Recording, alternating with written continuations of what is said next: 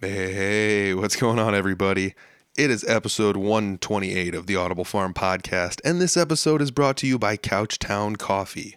Couchtown Coffee is my favorite coffee, and I'm not just saying that because they're one of the sponsors. It's actually the only coffee I drink.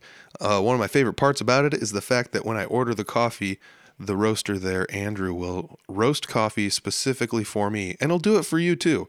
Every order is made specifically for whoever orders it.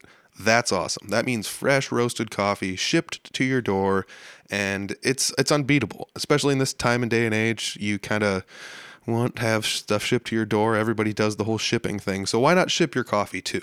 Hit up couchtowncoffee.com, have them roast you some beans. They'll ship it out to your house. All you got to do is grind it up and have some of the best coffee you've ever had.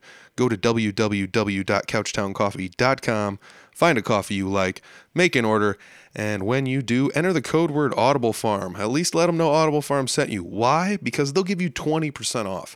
20% off just for listening to this podcast. The reason being is the roaster there, Andrew, is a musician himself. He loves live music. He loves music in general. He's a great guy, and he's here to support the music scene. So if you guys want some coffee, if you're coffee drinkers, I highly suggest checking out Couchtown Coffee. Thanks, Couchtown. This episode, I'm sitting down with Micah Smith from the August Guns. I didn't know Micah before the episode, and we kind of chatted a little bit before we did the interview, and then we chatted a little bit afterwards, and I gotta say, I'm a big fan. Micah's a really cool guy, and they make some good music over there at the August Guns. It's definitely worth a look. Three-piece band. It's just a three-piece band, but they fill quite a bit of sonic range with just three people. There's a new single that just recently came out. It's titled Wait for Spring, so check that out. There's singles and albums and everything out online. They're going to be releasing more singles upcoming, so that's definitely worth a look. We talk about all kind of stuff in here, including social media, making music videos. Some of the music videos they've made are insanely cool, so if you're into checking out music videos, check those out. There is a playlist on the Audible Farm YouTube channel there with Iowa music videos. I tossed some of their music videos in there, so maybe check out that playlist and scroll through, or scroll down below and just click on some of the August Guns links and listen for yourself. It's some great stuff. I hope you guys enjoy this episode as much as I enjoyed sitting down talking with Micah. He's a great person. So it's episode number 128 with Micah Smith from the August Guns. It's the Audible Farm Podcast with your host, Peter Stockdale.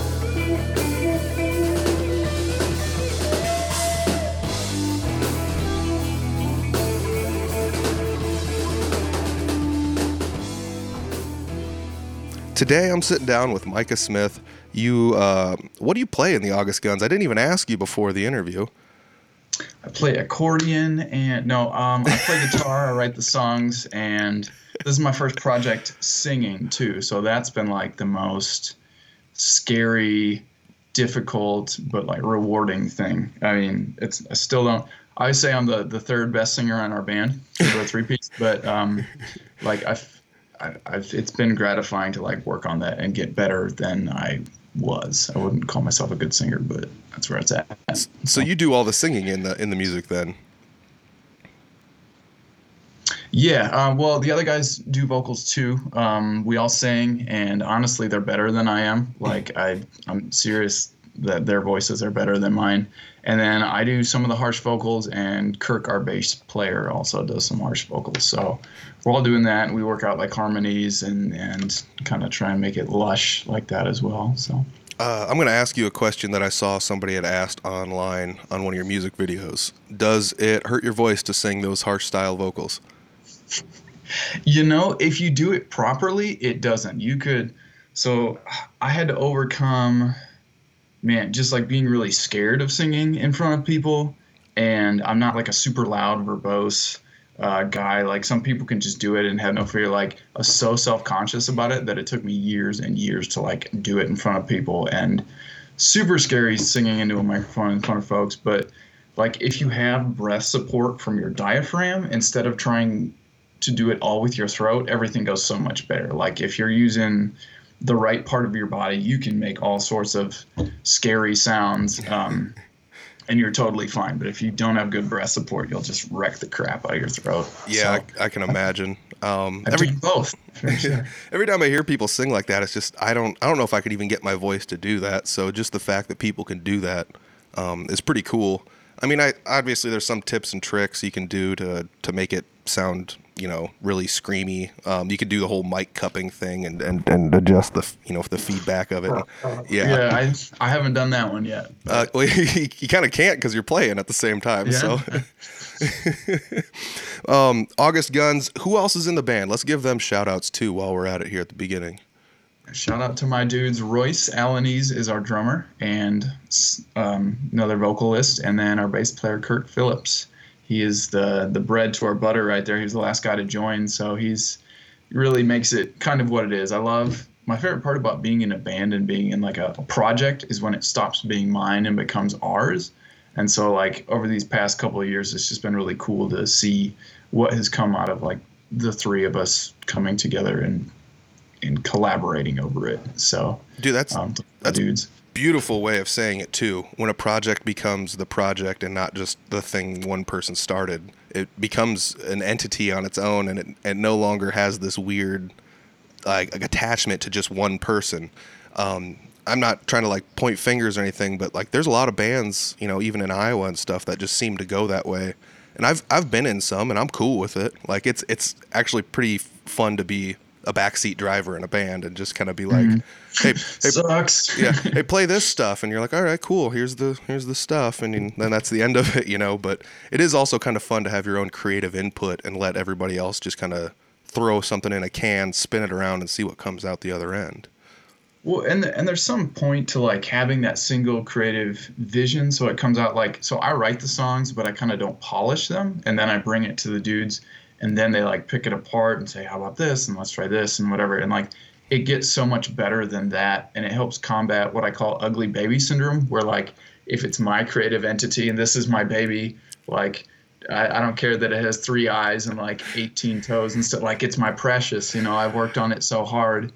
And things become so much better when you take the risk to like, let your baby be open to like, maybe we should try that, or dude, that just doesn't sound good. Like, it's hard, but dude, we're like 5 minutes in, and you've given me 2 beautiful nuggets already. Like that's amazing, dude. I love the analogies you're coming up with for this, because it is kind of like that. That's one of the reasons I kind of don't put my music out there, though, is because sometimes I'm just like you said, this baby's mine, and I don't want anybody else to see it, and I don't want anybody else to make fun of it either, My precious, don't talk about the unibrow. Don't do it. Oh, man.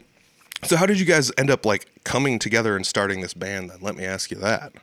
So I actually started the idea for the August Guns way back in, like, 2013, because I played in a band in Waterloo, and I just got to the point where, like, I wanted to try something different. It was very much like we were at the point where we either need to like commit or quit, crap or get off the pot, whatever. And I wanted to crap. I wanted to go all in. I wanted to have that be our life. And not everybody was on the same page. And I was like, you know what? Screw it. I'm starting a new one. So I moved down to Des Moines. My life totally fell apart. Just life changing, spiritual, emotional, vocational, just everything all changes. And for a couple of years, I just like was picking, kind of floating along, sort of picking up the pieces of my life, and I would write some songs. And then in about 2015, I met a few dudes through church, and they were musicians. And so we got together. I was like, hey, I got this project going. And they joined me. We worked hard, did a record called Salome down here. And then over the next few years, a couple members came and went. And I think in 2017, 2016, something like that, Royce joined the band, and he's like, I don't even know how to describe it. Like, some drummers just have this like crack to their playing, just like there's a sound in it that just, I heard him play the first time and I was like, this is it right here. Like, this is my dude. And we just like musically, we just are very intuitive and get along really well. And so we wrote our next record, and then our bass player, we got a different one, and Kurt came in, and now he's added his own, feng shui to it. And this would be record number 2 that's coming out with our particular blend. But So it's been like a long process, but for being active, it's only been like what, 5 years, 5, 6 years, something like that. So Yeah. You said another thing there about like sometimes there's a lot of people that talk about like the bassist and the drummer being like, married at the hip, and they kind of are, but there is also something special to say about a guitarist and a drummer that mesh well together. I played a lot with no bassist and a drummer through most of my, playing in my 20s when I was just kind of dinking around and stuff. So I learned how to, maybe use rhythms and palm mutes and little ditties that are like, oh, I bet the drummer's going to throw a triplet at the end of this, so we'll do some triplet stuff, and I started to learn how to kind of like mimic the rhythms of the guitar to the drums and kind of match it up. And it's one of those things that I think is, I don't want to say undervalued, but I feel like that's something that is kind of one of those weird things where like a rhythm guitarist and a bassist aren't terribly far off from one another, so if you kind of lean in towards the bass end of things, you can kind of really start to, like I said, have this really good connection with the drummer that makes things extra tight. And one of the things that I wanted to do when starting the August Guns, like I came from a 5-piece where everybody's like, like Wayne's World and shredding all over the place and stuff, and I wanted to like go the other way up, take it back, like just have very kind of stripped down, everybody's on the same, like very syncopated, very tight. And that's why I was like, I want to have it be a 3-piece band, like just really kind of start with subtraction and like go with the bare bones and then add things on top, versus like everybody's like, well, now I've got to like shred and do this crazy like tapping bass lick and stuff like that. Like when there's so much going on, it kind of takes away from the whole, like all the parts get too much and it sort of takes away from the whole. So like, I just kind of changed my philosophy on songwriting in that. But Royce and I just have a very like intuitive, you talked about like triplets at the end of things, like our rhythmic sensibilities are pretty in tune with that. So, and I think as a band, we've expanded out a little bit more into,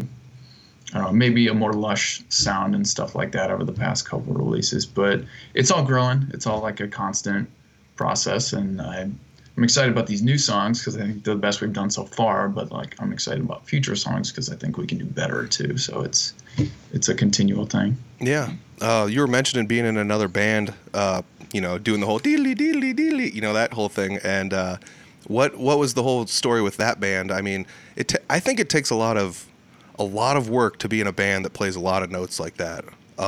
It's not something that you can just be like, hey, you want to play a show with us this weekend? Here's the songs. It's not something you can just do like that. So how did you go from being in what I might call like a fusion-y kind of shreddy type of band into what I would call maybe, I don't know, it's not even new rock, but it's that like post-rock, post-punk rock kind of a thrice-ish kind of sound that you guys have?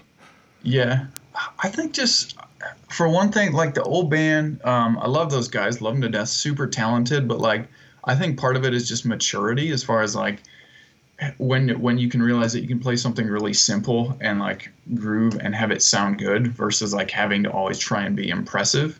I know that at least like for me and what I wanted to add to a song, I remember like always wanting to do something like make it kind of cool. And like when you have 5 people and they're doing that, like it kind of ends up a lot of specials. It's like a cake made of all sprinkles, you know what I mean? Like there's no like, meat to it. And so we're all over with that. But I mean, those guys, they're super talented, but I think just, maturity and songwriting.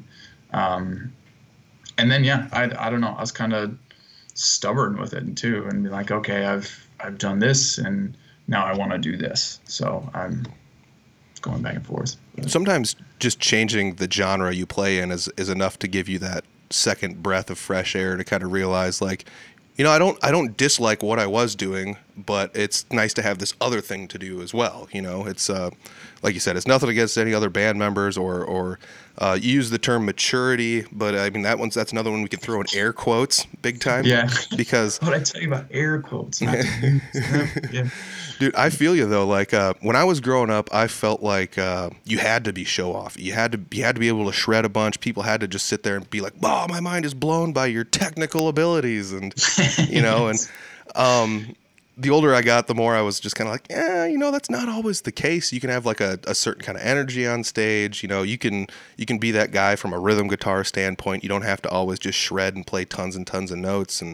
And it's not like everybody's, you know, I always think like everyone's a good guitarist and they judge you based on that, but not everyone is like a shred-tastic guitarist that's just like, this guy can't shred, you know? And it's that weird thing where like I think a lot of us have that in our brains where we're like, if we don't shred and just kick a bunch of butt right now, nobody's going to like our music and they're just going to walk out. And, you know, it's just this weird thing. I feel like you said it comes a lot with age. Like when I was younger, I played a lot of like metal type stuff, you know, just heavy, you know, you get your Metallicas and Megadeths and stuff. And that was the best, you know, and now I'm cool with playing country music and all sorts of stuff, you know, genres are open to anything, you know, and it's kind of crazy though. Like how I still think did you like bands kind of like Thrice and things like that? And that's why you kind of lean this way, or was it just something that was like, oh, I wrote this thing and this is kind of just how it came out? So I think like metal got me through high school, and like I think that was part of the shreddiness as far as in my first bands were more like I got really, really, really into like, Opeth was my favorite band in high school. Like I love them. Now they've gone like prog rock. That's a whole nother story. I'll cry about it later. But like, yeah, so I was really into metal, and then I kind of got into more of this group, and people had different influences, and they expanded my tastes, and so I got into more of that like alternative emo post-hardcore stuff. So I remember our old singer was like Brand New was his biggest thing, and at first I was like, this sucks, there's no shredding, blah blah blah, but then I realized like no, like this is really good, just in a different way. And so I kind of got off my high horse as far as like technicality comes, and now I'm a lot more chill. Like I went through when I started the August Guns, I was very much getting into like a punk rock phase of, you know what, screw technicality, I'm just going to be like, you know, fast and energetic and more about that versus the shreddiness of it. And yeah, Thrice was one of my favorite bands, but I was kind of on the fence about them because they weren't especially their older stuff has gotten less technical as they've matured too. I mean, their first couple of records, Artist in the Ambulance and Illusion of Safety, Identity Crisis, were more like, yeah. But yeah, when it chilled out, I realized like they don't have to shred, but they can also be super powerful and super dynamic without having to like, you know, sweep pick and do all those kind of things. And yeah, now, I mean, anymore, like I feel like I gravitate between like bluegrass and alt country, and then death metal. Like those are my two areas where I'm going. I don't those things. So and you just met in the middle, and yeah, and here we are. I don't know, but that's what I'm listening to right now. So no, I feel you though too. Once again, with it's this weird thing where I feel like melodies might be more important the older we get, or the harmony of the music, or the cliche is the space between the notes, you know, and. Mm-hmm. I feel like that definitely has something to be said. Like you fall in love with the space between the notes. I'm not trying to like point anybody out, but like Kiss is a band. I played a cover song of Kiss's at one of the last shows I played, and it was just like, this song is so easy, and there's like barely any notes, but it's just the whole fact that it's got a simple rhythm. Nobody's shredding or anything, but it's like, this is a decent song, you know. And it's not like they went over the top and made, you know, like you said, sweep picking all over the place, but. Yeah, it's one of those weird things where I feel, once you said, again, like getting off your high horse, that's something a lot of us, I feel as musicians kind of do eventually as we progress in our musical journeys, you know. Like I said, I used to just be like, well, if it's not as heavy as Megadeth, I don't want to hear it, you know, and I don't even want to play it. And now I'm to the point where I'm playing, you know, George Strait songs and stuff like that, you know, on the sides, or playing like folk music at jam nights and things like that. Cool. So I've definitely changed a lot over the years, and it seems like, you know, I'm not the only one that's doing it. You are too. You're kind of just changing with the times and things like that. You were discussing an album, but I've noticed a lot of your stuff gets released, or at least recently you've been releasing singles. I like to discuss that with people. What's your take on the album versus singles in the 2021 Spotify music market? Yeah, so the world has like I feel like we're overcoming a mindset of coming out of like the 80s, 90s, 2000s where like you could drop like I remember being so excited for, you know, whatever band's new album and you'd go to Sam Goody or FYE or some other defunct media outlet to where and pick up your favorite band's new record. And now it's all online and you can get it immediately and it's all streaming. And so like the world has kind of tipped on its side as far as like, okay, instead of dumping 10 songs right here and everybody's excited for it, now because of instant access and streaming stuff, it's kind of more about like putting out content and like continually producing things that will kind of pique people's interests, at least for a tiny amount of time. And so getting that more bang for your buck and the mileage of people's attention, because we're so inundated with like just thousands and thousands of bands and music videos and podcasts and stuff like that. And so it's kind of just a change that is made in the light of the reality that we have, just the way that the music industry is right now. So yeah, this new record is just coming out single by single by single with like a video companion thing for each of them. And it's a lot more work, I think. Mm-hmm. But you kind of have to change with the times or die a little bit in some aspects, you know. Mm-hmm. And as far like that, I think is a more an area where I'm more willing to embrace that than like I guess with the music that we write, it kind of just is what it is. And if you like it, you like it, and if you don't, you don't. It's not your thing. There's a million other things to choose from, so go for it. But the release strategy, I think, is just that's something that. So far it's been really good to just, this is even our second single that we've released. We've got 3 more coming out. And so, cool. There's just, I'm excited to see what it happens this time for this release cycle. And then, you know, if we'll take what works from this one and try something else for the next one. So, yeah, I think you're bang on with that too. 'Cause it's the way social media works and I mean, it's generally just social media, the way it's changed everything. It's, I mean, you could post once a day on your social media and it may not even be enough, you know? And so you liken that to putting out albums. You could put out 1 album a year, but it might not be enough, you know? And like you said, if you have an album and it's got, I mean, we'll just say 6 songs on it, every 2 months you release something brand new and people get to see new stuff 6 times a year instead of just throwing it all out there at once and saying gobble it all up, you know? It's almost like you're helping people ration your new music instead of just being like, here's a pile of food, make it last all year. You're just like, here's a couple nibbles here, here's a couple nibbles there, and people are looking forward to the next nibbles they're gonna get, you know.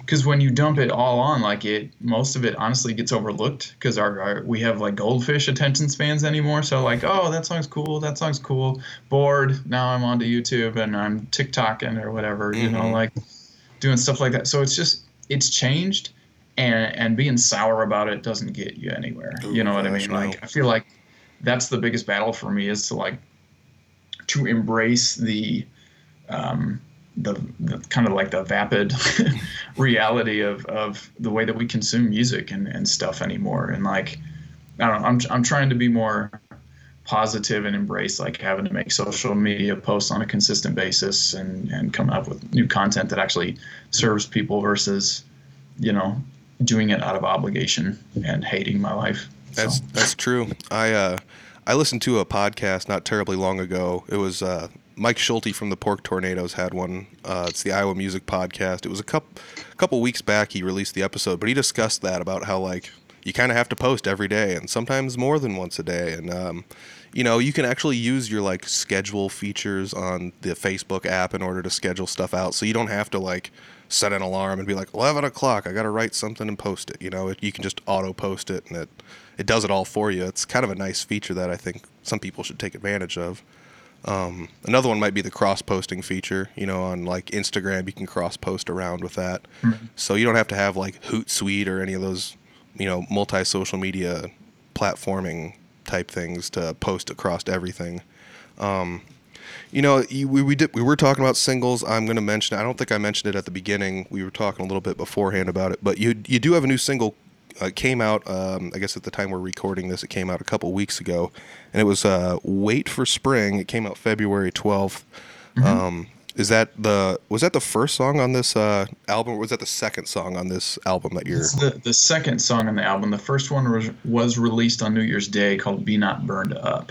And we got a lot of cool traction, good feedback from that.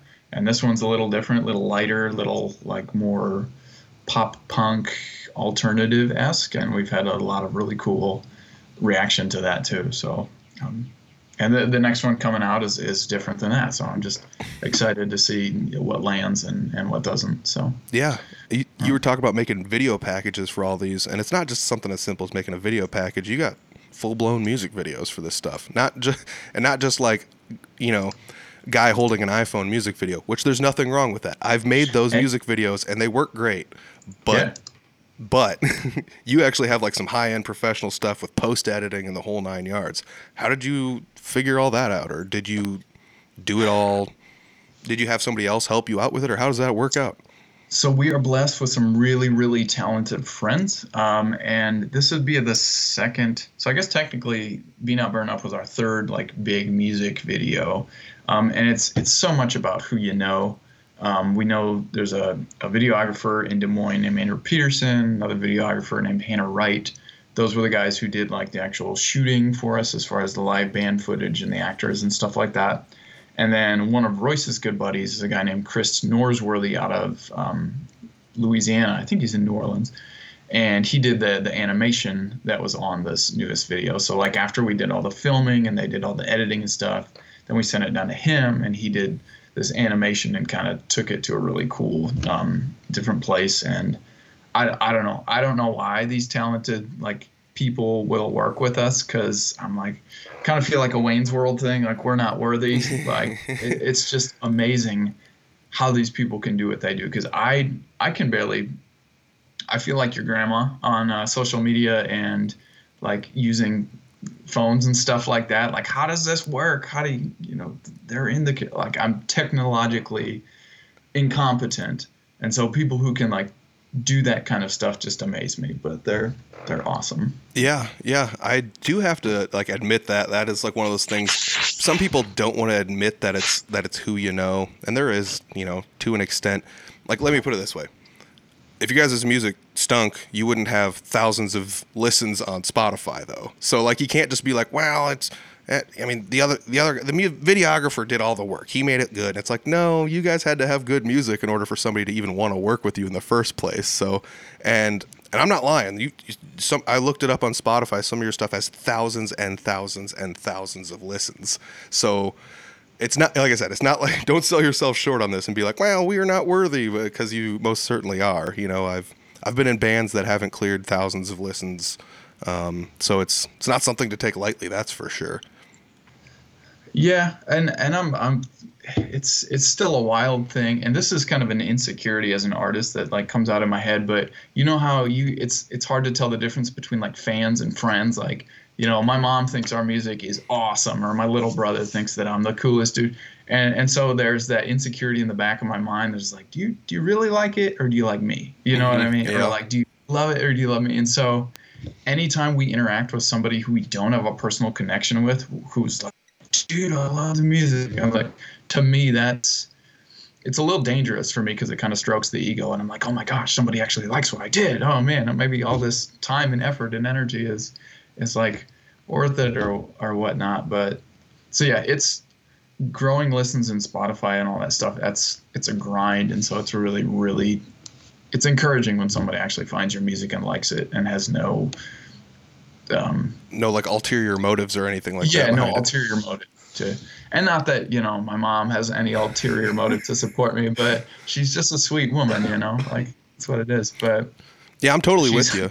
I feel that, like, it's so weird, because I had somebody at the last show I played come up, and I'm pretty sure I'm friends with him on Facebook, but we don't like interact or talk or anything. And he was like, dude, I listen to your podcast every week. And it was like, boom, I can't believe it. That is so crazy, you know, but there is that artist thing where like some of it is the stroking of the ego, but some of the other end of it is like, I better not mess this up now. I got people listening and people depending on me. This better be good, you know? So there is that other end of it that, I do feel a lot of us actually have those emotions that you're describing. I mean, regardless of whether or not some of us want to admit it, because some of us, you know, like, well, I'm heavy, I'm metal, I don't, my only emotion is anger, you know. So like, there are some of that, but at the same time, I've everything you're describing, I feel like I've felt the same way at one point in time too. So you're not far off as far as, you know, the way you're considering all this. I'm sure other people think the same way too. If anybody else thinks the same way, hit us up. No, I don't know, but we feel your feelings. Yes. Talk to it. Do it. So let's talk about playing live shows. Live shows are all but non-existent. There are some live shows, and they're legal to have. People can be safe out there in public if they want to. So you can go to a show if you want to, but you can also choose to not go to a show if you want to. So it's cool. A lot of bands are doing the live stream thing. That's fine. You know, so let's come at this from an objective point of view, and let's just say, based on all these facts, that it's like safe to play live and things like that, but not everyone wants to go out. Are you guys playing any live shows anywhere? Have you played any this year? Oh, you're making me sad, man. So last thing we did was, gosh, I want to say it's probably in March of last year, and we did a live stream from Lefties, and it was super awesome. It was really cool so I always tell my guys, like, I heard the 3 to 3,000 rule somewhere along the line, but you got to play the same to 3 people as you would to 3,000. And so we kind of, you know, pour it all out there. You know, if it's a good show, if your fingers are bloody and you got a headache and you feel like crap the next day, like that's just how we try and roll. Yeah. And we're very experienced at playing in front of very few people. Aren't we all? Yeah. I remember, so 319 Fest in Cedar Rapids, we've been there a few times, and gosh, this year we played, they like sequestered the metal and the rap stage off in like a parking lot away from the festival, and there was no shade. So there's 3 of us, we set up our stuff in it's blazing hot parking lot. It's like 90 some degrees, no shade, nothing like that. We start our set. I'm yelling to, like, 'cause we're way out there. No one can hear us I think we got like maybe 3 people to come and watch, including the sound. Yeah, man. But it, like, you got to play the same to them as you would to anybody else. So it's just about having fun, like going wild and yeah, just giving it your all. And that's kind of how it was with the live stream, except with less pressure. Actually, I don't know. It was just like, this is weird. This is innovative. Let's do it. And looking back, I thought it was like, man, we brought the energy, but you also get that artist critique of be like, ooh, I gotta work on supporting my breath there, because I kind of go flat and all those kind of things. So getting out of that and just enjoying it for what it was as a moment in time of like, here was this performance, here's what was good about it, here's what was not.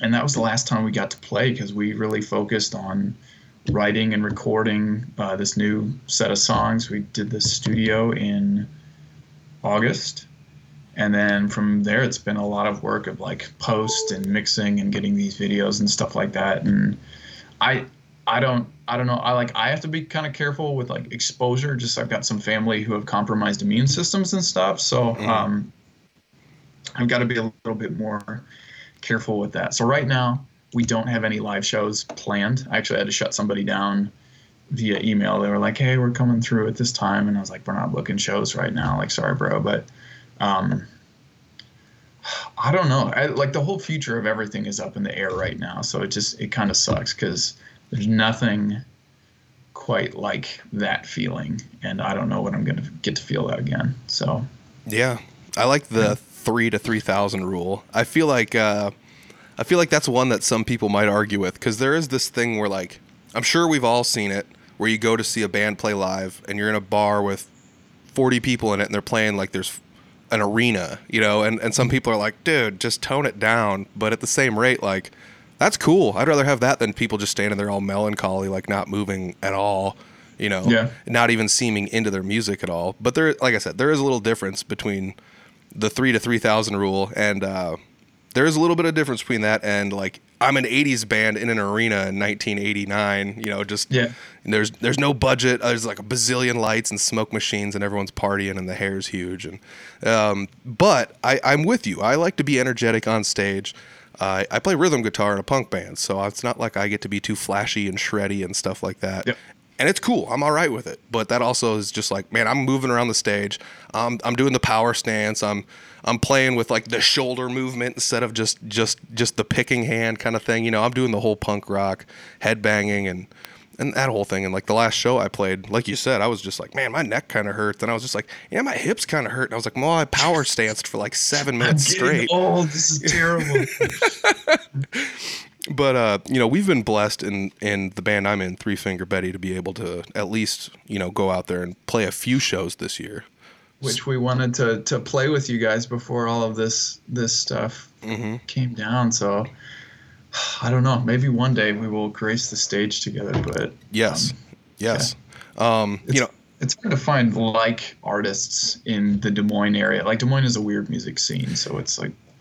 Yeah. It is. I know so many people that don't want to admit that. I know so many people that talk very poorly about it too, though. Like, the Des Moines music scene, there's too many musicians. It's all butt metal, and everybody hates each other, and then nobody gets paid at the venues, and dirkety-dirkety-dirk. And all I got to say is this. Just support each other. That's what it comes down to, is supporting each other. It's what you make it, so quit being a douche. Yeah. Dude, we played at Hull, got a payout. It was a payout that was big. People bought our merch. We were we're a punk band, but we were with 2 metal bands. It all worked out fine. Nobody hated each other, you know?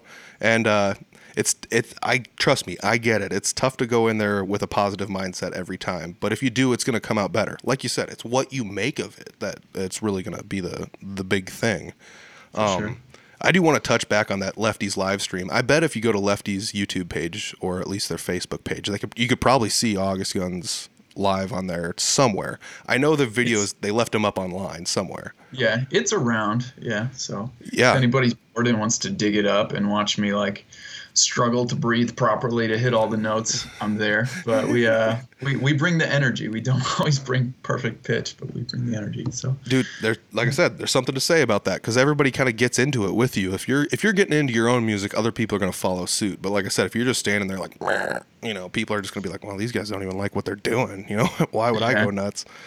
I hate watching musicians or playing with musicians who look like they've really got to drop a deuce, and like they're just holding it in, like they look so uncomfortable, but they might be, you know, fantastically accurate and everything like that. But if you look miserable on stage, I'm not like, man, this guy knows what a good time is about. Like, and in contrast to that, like one of my favorite bands as far as stage presence, there's 2. One, The Chariot. Like when I first saw they just blew me away. But I saw Horse the Band in like 2007, I think, and they were with Between the Buried and Me at the Picador in Iowa City, and I had no idea who Horse the Band were. They showed up late. They were rude to the crowd. Someone was like, "You're late," and the singer was like, "You're late, 10-month baby," and then they just ripped into their set. And the whole place, like, they brought just insane amount of energy, and they've been one of my favorite bands ever since. Not for their precision, but for their they're just nuts energy that they destroyed the venue. It was so cool. Yeah. So maybe not your favorite band professionalism wise. You know? Yeah, no, they're kind of not always very, you know, kind, but like musically they're super awesome, and they've got like keyboard and stuff like that. They're unique, but. Yeah, I've seen Between the Buried and Me, great band. You know, that's another one of those fun things, like going in slightly open-minded to a show where you're like, I'm going to see this band, and then I'm gonna consciously make a choice not to just boo the headliner, you know, and then you'd sit there and you take it all in, and you're like, this actually isn't so bad, you know. And I've found a lot of fun bands doing that, you know, where you go to see one band and you're like, oh, this band actually surprised me because I've seen this other band 6 times already, you know, and yeah. Well, and BT Bam is like one of those bands on the other end of the spectrum where they're super like very tight, like incredible musically, but they don't move all that much. Like Tommy will go around and rah, rah, rah, like, but everybody else is very kind of hyper focused on their instrument and playing excellently. But then what struck me about Horse is that they just didn't care, and they just ripped it apart. Like the whole venue exploded. It was awesome. So Yeah, that's super cool. That's super cool. Yeah, the live show thing, it's tough. It's really tough. But I will say, I'm going to come back to that Lefties thing and say Lefties did a great job inviting bands in one at a time to play shows and stream them. And obviously, like, it was tough for bands to get a cut of anything because there's nobody in there to buy merch, you know? So it's kind of one of those things where it's like, well, if you want to play, you can come here and play, and we'll record it and put it online. And they had great audio, great video. I think it was just single camera shots, if I'm not mistaken, but it worked well. It really worked well. Yep. And, you know, you got to commend Lefties for giving people a place to play, even when nothing else was open, and doing it as, you know, as safely as they thought they could to get it done. So and Eric and Ann and Brad, like those guys have just been, I mean, if I were to pick like a home venue for us, that would be it. Like Lefties has always been super good to us and just opening, like giving us a spot to play and give us as much opportunity as possible, even sometimes more than we could take, because like, you know, life and being old and married and kids and stuff like that, like you can't just, we're not quite the spring chickens that we used to be, so we can't just like pick up and go on tour for 3 months at a time. But yeah, oh man.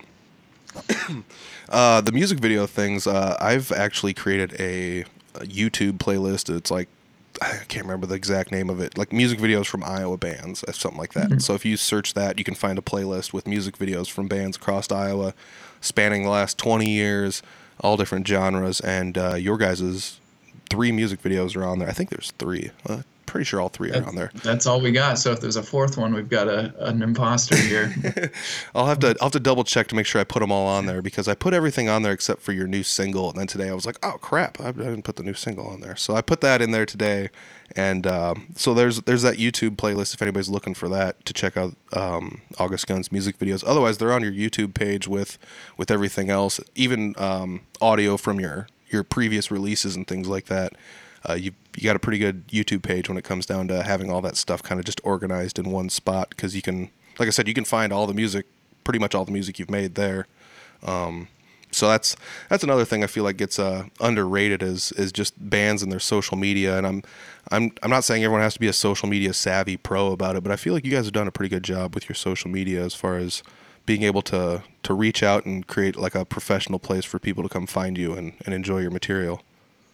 It's tough, man. Like, so that's actually what, like, one of the things that I do in the band. And again, the biggest struggle is like the attitude of it for me, like to come into it, trying to like love people and serve people through the content that we post, instead of being like, look at me, look at me, look at me. 'Cause that's what social media feels like to me. And it just feels really vain. And I don't know, if I don't believe in something, it's really hard for me to do it. So I'm like, here, you know, if I come in with the attitude of gotta post today, and here's another check out my music, look at me sort of thing, like I burn out with that really, really fast. So like the battle for me is like internally, okay, how do we come up with content that actually like can be useful to people, can actually make, I don't know, give some kind of a positive impact to their day, and then also you know, grow in professionalism and like you said, having all that source of things where it's not impossible to navigate and is clear for people what they're finding. And I don't know, I feel like even within the last couple of weeks, I've had to write like a PR bio and change up some different things and stuff, like, so it's just a continual process of learning. And yeah, but the biggest fight is, man, like right here with how I feel about the attitude of going into that kind of stuff. Because if I go on autopilot, I'm like, screw this, I just want to play my guitar. Like, yeah, I'm totally with you. Anybody that's known me for, you know, most of my life knows that I was like ludicrously headstrong about 10 years back when I was younger. I had that whole like 10 foot tall and bulletproof kind of mindset, which is, it's okay to have, but it depends on how you use it. So like when I would post back in the day, I'd just be like, dude, I'm the greatest. Check out all this cool stuff I do. I'm so awesome. Everyone should just love everything I do. And now I'm well reserved. I'm very not that person anymore. And it's tough to be on the other end of that too, because like you said, if your heart's not in it, I end up posting like self-deprecating things where it's just like, I'm going to be at a thing tonight in Des Moines playing some stuff. Come check it out. And it's like, that's not a good promotion for like your band at all. Yeah. Good job, Eeyore. Yeah. No, I get that. I naturally fall into that end of the spectrum where I'm like, here's some stuff. Probably sucks. You have a lot of things to do, but try it out. So, you know. I'm glad I'm not the only one, dude, because sometimes it works out when you post stuff like that because people are like, that's pretty funny, actually. This guy, he's not taking himself seriously like everyone else is. And there's a balance to find, and some people really have that. Like Bill Murray, the band, I don't know. He was a guy in Attack, but now he goes under the name Bill Murray, and he's good at that like tongue-in-cheek, low quality but high quality like meme and social. He's like really, really brilliant at it. But like that's his thing. So if I would try to replicate that, it would just be like, oh, look at here's Micah trying to be Bill Murray right here. Like I don't know. You got to find your thing and creating a brand and all that stuff. It's a whole other animal. But yeah, and some of it comes down to just throwing stuff at the wall and seeing what sticks. As far as social media, if you see someone else do something that was successful, put your own spin on it, try it out. As dumb as it sounds, like some of the best Three Finger Betty posts have been memes. We used to post like memes every now and then where it's just like Justin Bieber dumb at music, and people were just like hooray, and it was like, okay, that's cool, we got the reaction we wanted to. And I think that was our most popular post in like 2019 or something, was like a Justin Bieber meme, and it was like, all right, we need to do something about this, let's make the meme about us, or like the album we just put out or whatever. And it's actually been kind of fun because people are sharing some of the memes where it's just like Indiana Jones and he's like, instead of, he's in the whatever Temple of Doom or whatever movie, I don't know, I'm not a big Indiana Jones fan, but he's like staring at our album instead of whatever that gold doohickey he's trying to steal out of the caves was. You probably know, I don't know, I'm not good at he's trying to snatch the idol off the thing, and but it's yours. Bingo, yes. So I replaced the idol with the Three Finger Betty new EP, and people are just like, that's funny, and it's like, yeah, it is kind of funny, and it kind of makes people laugh and see what you're trying to get at too. And you don't have to make this big post where it's like, dude, we are so cool, you got to buy our album, it's only $5, Bandcamp, woo woo woo, and that's another thing. It's tough not to be a shill online, to be like, check my stuff out, I'm so cool, buy it, pay me money. And you're kind of like taking that and making it your own a bit too. You can tell a band is getting tired when they're just kind of posting. You can tell when people quit trying, you know what I mean, or they're just going on autopilot. I can tell when I quit trying and I go on autopilot. So it's hard. There's an art to it, and So let's see here. We're going to go back through this. Wait for Spring was the single that just recently came out. What's the next single coming out? Do you know, do you have the name for it yet? I do. The next single is a song called Safer in the Shadows. I think this is the first speaking of that name into the internet right here. No one knows about that yet. So that will come out, I think, the end of next month, if I remember on the cycle. So, and it's I mean, the name sounds darker. The song is darker. I'm interested to see how this one will be received. We actually finished and wrote it in the studio. That was the one song that we didn't have arranged and all finished up by the time we went down there. And then I ended up playing some grand piano on it. We did a few arrangement things. I ended up playing the piano on a section which I thought I was going to use another instrument on it. So it sounds cool, and it's different. So while we're on the topic of music and things coming out and the titles of songs and content within songs, we did talk a little bit about it before the podcast, but let's I do want to bring it up here because other people might want me to ask it.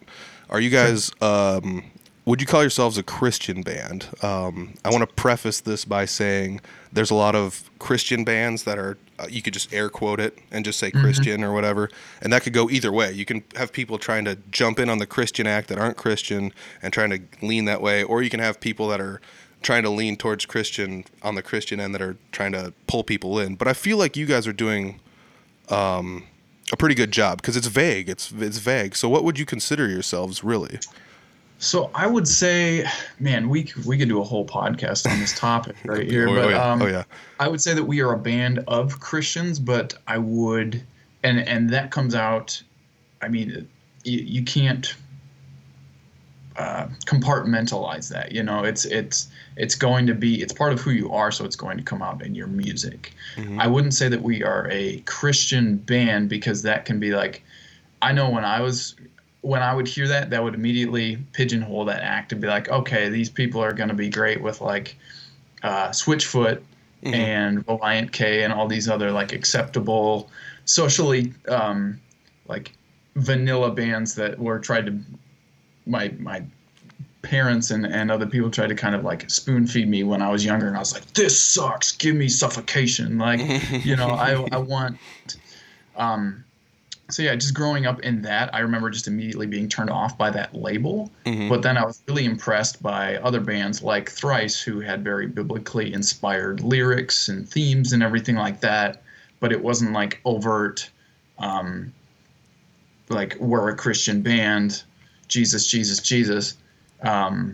It was, but in like a more real way. And so I guess that's what I aspire to as far as an artist, to like really be honest and share what's in me and what's happened in my life, but then do it in such a way that's like relatable and not cheesy, because growing up in the 90s, like we've had our share of cheese and terrible Christian music. So yeah, we discussed a few bands. We'll just sweep naming the bands we thought were cheesy under the rug for now, but I'm sure if there's any other people that kind of grew up Christian and liked music, kind of know what we're talking about.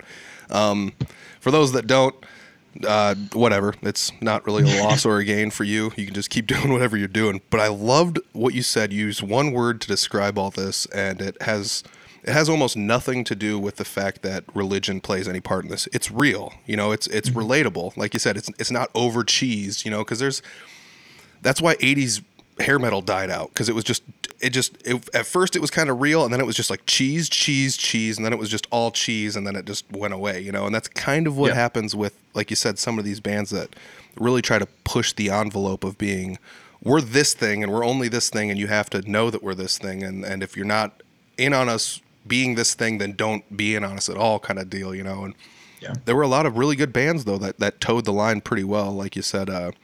You know, I mean, you and I have differing opinions on music, I'm sure, but like Switchfoot wasn't like terrible, you know. They were good. They were a good band, you know. So it's, and maybe I shouldn't have lumped it in the bucket. I just remember like these, and I actually didn't grow up with. I remember the first record that I was allowed to buy was POD's Satellite. Yep. And so it was like, okay, here you can have this, and this is like safe. And so I actually wasn't even exposed to like Switchfoot and Reliant K until years and years later. But I spent about 10 years of my life from like age, I don't know, 14, 15 to like age 25, running as far and as hard as I could from anything involved with God and Jesus and Christianity. So like I remember seeing that label, being like, I want to go as far the opposite way as possible. So there was just this like set of approved musical artists that you could have, and I was like, that, you know, I went the other way. And so when I became a Christian at 25, it was like I feel like there's this blackout in my life of I missed out on that kind of culture and that what actually happened in there. And Switchfoot was one of those things where just went past me because I was way too into Black Dahlia Murder, which the newest record is dope, by the way. I still love it. Dude, you're so right, though. Like when you started naming a couple bands, it made me think like POD. There was a lot of bands that leaned into that we might be Christian kind of thing, you know, and like Creed did it even, you know? Yeah. And they weren't like explicit or overt about it, but like Scott Stapp every now and then would kind of mention it, you know, a little bit here and there. And it was like, we're not a Christian band, but we're, you know, I'm a Christian, and you know, and it's like, okay, that's cool, you know. But I feel like there were a lot of bands that almost tried to like capitalize on this market that like they thought like, I could make some money off these people, you know, and it would just the disingenuousness or something. I don't know. Exactly. That's the thing that just makes my skin crawl with it. And people are hungry for it too, because like putting people and artists in boxes makes sense. I remember, I think it was last year or something like that. Like Chris Pratt mentioned that he thanked God in like a speech or something like that, and people latched onto that and were like, he's a celebrity Christian, like he believed. And saying God is like, there are many religions that believe in God,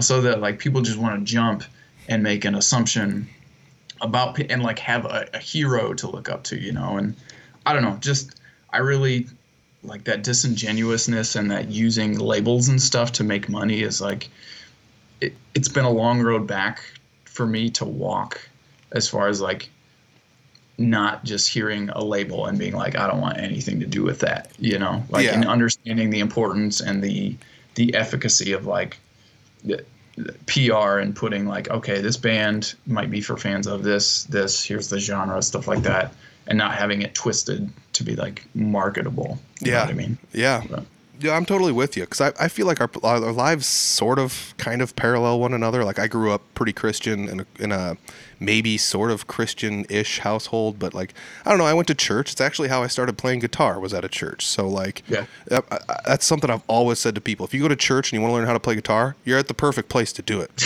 Nobody's gonna be like boo from the pulpit. G, yeah. E minor, D. Got it. Nailed it. But it's like everyone's supportive. Nobody's going to boo you. Everyone's going to help you out. It's going to be fun. And that's how I got started. And it gave me a big confidence boost and things like that. And I kind of like you, just kind of eventually just turned and ran from it. And then it wasn't until I went back to college and took an intro to religions course where I was just like, oh, I demonized this thing that shouldn't have ever been demonized. And now I have a broader outlook on life, and I'm a little bit more understanding about things. And like you said, I, like a Christian, used to just see somebody like, oh, Hulk Hogan's got a cross necklace on. He's such a cool Christian. He's world champion wrestler, dude. And then you're like, what? People brother, like it's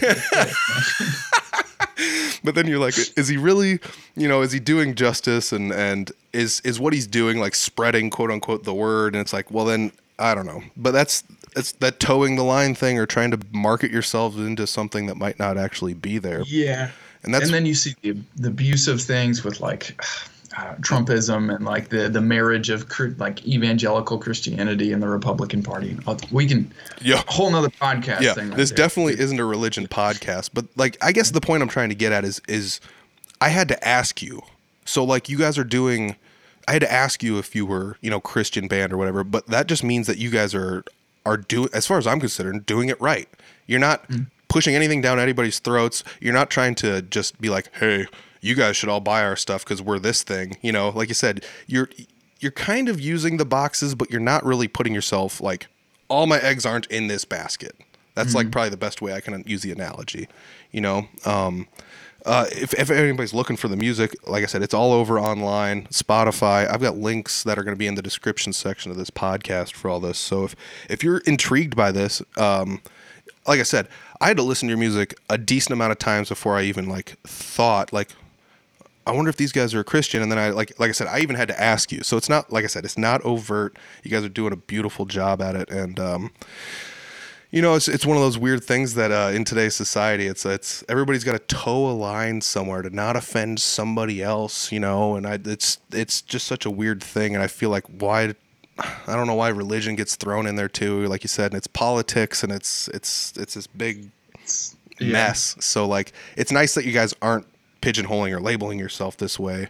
I loved the fact that you guys said you're kind of like Thrice, and that's another band where it's like, I would have never just been like, these guys are Christian, like a Christian band, they're pushing it down your throat. No, that's a perfect example for what you guys are doing. It's very beautiful music that's being, the lyrical content fits along with it, and it's thought provoking is the best way I could say it. Cool. Well, yeah, man, I mean, I feel like we talked about, being genuine and disingenuous and stuff like that. Like, I would be disingenuous if I came to you and felt like I had all the answers. All I can really present in my is like my messy life and my own journey and like what I've been through and what I've experienced. And that's the coolest part. That honestly, the part that I miss about shows is that like being able to talk to people ask them about their own art, ask them about their experiences like that, like and just have those kind of conversations, because people are actually a lot more open to it than we kind of have this weird fear of like, oh man, don't talk about it, like religious and stuff like that. And like honestly, people, especially at bars, are really open to like talking about that kind of stuff. And so we've just made a ton of friends and met some super cool people like doing that. So yeah, we kind of go and we like, a lot of people won't step foot in a church, fair, but like who says we can't bring like what church we think ought to be like out into the world, like out to people, and be able to like talk and like have those meaningful spiritual conversations. So it's kind of what it comes back down to, you guys would not have thousands and thousands and thousands and thousands of views online if your music wasn't good. So it comes back to just, I like to just bring it right back to the music is good. People like it. And I think everyone should check it out, especially if you're into that like post-punk, hardcore-ish 2003 kind of rock sound that was going around. And one of the things I like to think about when I listen to music is just like, how did these people come up with this? And that's, I mean, I'm kind of like I said, I play a lot of punk music and metal, and so like everything I play is like, oh well, he's just destroying the pentatonic blues scale here, like just wrecking it, just speeding through it, or like, you just usually kind of play the same kind of stuff. But this is, I don't know what the right word for it would be. Like it's almost progressive rock of some sort, but it's not like what people, you and I would know as like prog rock or prog metal. Sure. We actually, so in one like group that I'm on the internets and Train Network and stuff like that, one guy was like, all right, post your shitty bands and I'll roast them. And I posted our band, and his feedback was, oh great, another prog rock band trying to get into Warped Tour. And I was like, I'm not even mad. Like that's actually, for me, that really hits right there. So I was like, I'm okay with that. Yeah.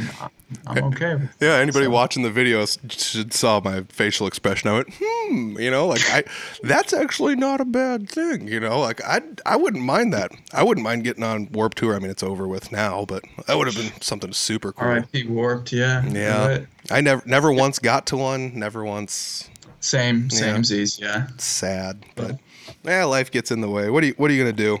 What are you going to do? Pandemics and that stuff, but no, I try like for, I always try and when writing songs, I try and push myself as far as like strange choices. And my band, sometimes they hate me for it because I'm a fan of like mixed meters and different time signatures and like weird chord progressions and stuff like that. And if anything catches my ear, I'm going to continue to like dig into that. So I'm always kind of looking for that weird vibe that like actually mixes and walks that balance between like poppy and catchy, and then like, oh, that chord shouldn't be there, but that kind of, so yeah, trying to live in that tension, I guess. Yeah. There's nothing better than being a musician on stage, playing some stuff, and then having another musician give you that like intrigued look, like, that was kind of cool what you just did there, Like you said, you can do the mixed time signature type thing, but you can also, that can get convoluted in a hurry, mm-hmm. and like we kind of mentioned earlier, that might be one of those things where like the shreddier prog bands, they can get away with some of that stuff because there's so many notes going on. But like when you start to slow things down in the BPMs, it's a little bit more important to try to put the space between the notes where they're supposed to be, when you start mixing time signatures. Yeah, so I don't know. I like to challenge myself. I mean, I think of even Wait for Spring. I mean, sometimes I geek out too much on musical stuff, and so I'm like, oh, this is in 5/4, and nobody, like, people don't care. But like Wait for Spring, I wanted to write like more of a pop punky song, but I wanted to do it using a 5/4 meter, and that's, I mean, the chorus is in 5/4, and then I don't know. I'm excited about that, and then our Be Not Burned Up has a whole bunch of time signature changes and stuff like that, and so I think for me, my goal is to do it in a way that's congruent and flows, mm-hmm. instead of being like really choppy and robotic and weird, like trying to take something that's off kilter and making it poppy is what I'd like to do here. I like that analogy, because I mean, I like prog rock and prog metal. I ended up kind of leaning towards a genre that was like instrumental math rock, is what it, like some people called it. So it's that goofy time signature stuff, and listening to how some people mix it in there, and how sometimes it's so seamless where you're like, oh, whoa, wait, there's 7/8 time right now. What's that all about? Like you don't realize it until it's almost over, and then you're like, oh, dang, that was kind of weird because they did this thing. And that's something I'm going to have to go back through and listen to some of your stuff and try and dissect some of the beats and see if I can pull some of those out. Because that's kind of fun to listen to other people's music and be like, what is there? They change keys or what's going on here, And you kind of try to dissect what's going on. And, like I said earlier, I'm always intrigued by other people's music when it's something that like my brain wouldn't have thought of, So it's like, that's pretty interesting. This person thought of this stuff. Micah, we've covered an hour here. Believe it or not, this has been a real easy conversation with you. So I got to say thanks for joining me today. We've discussed quite a few things here. New single recently came out. Another one's coming out next month, correct? Mm-hmm. Yep, end of March. Yep. So check them out. So all the social media is down below for the August Guns. No live shows booked as of yet, but you never know. It's coming though. 2021's here, and it's before you know it, we'll all be out there playing live shows again. So check them out. Everything there is down below in the description section. So Micah, I got to say thanks. If there's anything else you want to add to this, throw it in there, buddy. I feel like the responsible band person in me is like, check it all out, but you've already done that. So I don't know. It was fun. It was fun to talk to you. The hour flew by. So thank you for giving me this opportunity. And hi, Mom, if she's ever listening. So. Yeah. Oh, man. Well, don't go away. We're going to end the interview here, but I'll talk to you just a little bit afterwards here. So thanks, man. That's good. All right. Thank you. Yeah, what'd I tell you? He's a good guy. It's really interesting to hear how bands form and how they just, decide to describe their sound or how the sound even comes out. Because, I play music too, but it's also really interesting to me to hear music that wouldn't be something that I would think of out of my head. And I'm a big fan of, the post-rock kind of music that these guys play. It's melodic, but it's still pretty straightforward. It's not quite like punk rock, but it's got this like rock-ish feel. But like I said, it's a big sound for just 3 people to be making. So hats off to everybody in the August Guns. Love the tunes. Hopefully I'll be seeing you guys live sometime in the future. I'm really looking forward to that. Gotta say shout out to Micah for taking some time out of his day to sit and talk to me. Really appreciate it, Micah. Hats off. I also gotta say that let's see here, my last guest and this guest have the same last name, but I don't think they're related, although I did not ask them if they were related. So I guess Cameron, I don't think Cameron and Micah are related, but if they are, that'd be really cool. Maybe I should have spaced them out instead of having 2 people with the same last name right next to each other. I don't think they're related, but maybe check out both of their music and hit them up and see if they are. It'd be cool to actually see Eugene Levy and the August Guns on a show together. That would be pretty sweet.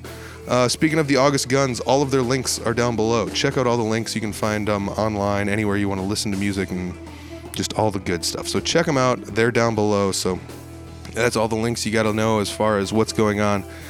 Maybe check out some of their upcoming music because they're putting out music this year. So that's one of my other favorite things about bands is if they're not going to be playing, they should be putting out music, and a lot of them are. A lot of bands are working hard to try to do something, making music videos, doing live streams, anything, because, it once again, it comes down to, we talked about it in this episode, there's bands that play live, and there's bands that aren't play live, and some can't play live, and some are choosing not to, and some do play live, and I've played a few live shows, but based on the fact that when you go out there, there's a lot of people out there at some shows. I totally understand why some people are choosing not to play shows.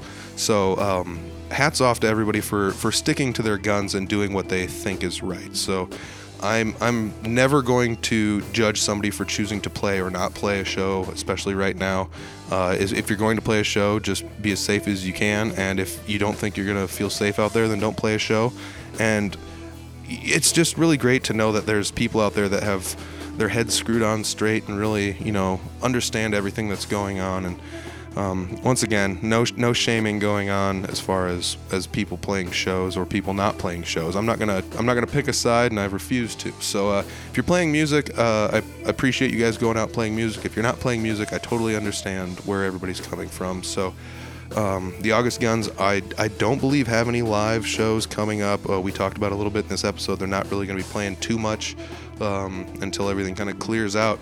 So what you got to do is scroll down below, click on all their, give them the like and the follow, and stream all their music. Just check out their music on Spotify. It's got a lot of streams, actually. If you want to check that out for a quote unquote local band, they've got quite a few streams. So hats off to everybody in the August Guns. You guys are working hard and still just rolling in the streams, and everybody's loving it. So I appreciate you guys going out there making new music, and I appreciate Micah for taking time out of his day to sit down and talk to me. Once again, great person. And yeah, speaking of checking out links and everything, if you guys want to scroll all the way to the bottom of the description, there's some Audible Farm links down there. You can watch video versions of the podcast on our Patreon page. It only costs $1 a month, and there's usually 4 episodes a month, so each episode only costs $0.25. Otherwise, the YouTube page is free. Everything on there is free. There's clips, there's video clips, there's the full audio versions of the podcast are there, so you can listen to them there if you would like. They are all there ready to be absorbed by everybody. Once again, the audio versions are free. They're always going to be free. There's no way around that. It's just the way we do it. Podcasts are supposed to be free, so they're free. But if you guys want to go above and beyond and pay an extra $1 a month, $0.25 an episode, then you can watch the video versions on the Patreon. Otherwise, if you want to support the podcast monetarily and don't want to do the Patreon, there is also a shop with some merch and some stickers in there and some other stuff. So check that out as well. Otherwise, everybody that's liked, followed, subscribed, poked, tweeted, Instagrammed, shared, whatever, I really appreciate it. It's every week. People are sharing stuff, new people are liking the page, new people are sharing the page. I do also have to say, I did play a show this last weekend, and when I did, somebody came up to me that I did not know and said they listened to the podcast. I'm fairly certain I have them on my Facebook, but once again, I don't have time to know everybody personally that's on my Facebook. So it's really cool when people come up and tell me they listened to the episode, and they're looking for people and finding people on there that they know, and just warms my heart to know that what I'm doing here is not just falling on deaf ears. So thank you guys very, very much. If you like the podcast, let some people know you like the podcast. Send them links to your favorite episodes. If it's somebody you think they might be interested in something, send that to them. Otherwise, if you found this episode and you're like, I didn't even know this podcast existed, maybe scroll backwards. You might find some people you know in some of the other episodes. And you never know. I've interviewed a lot of different people, and just gotta say thanks. It's been awesome. It's been over 2 years I've been doing this, and I've only missed 1 week ever, and I really appreciate everybody listening. I really do. So make sure you hit the subscribe, like, and all that other stuff, and share the podcast if you like it. Word of mouth works great. And hey, I gotta say I appreciate you guys sitting down and listening to this episode. I gotta give a shout out once again to Micah, and that's the episode for this week. I'm out. Peace.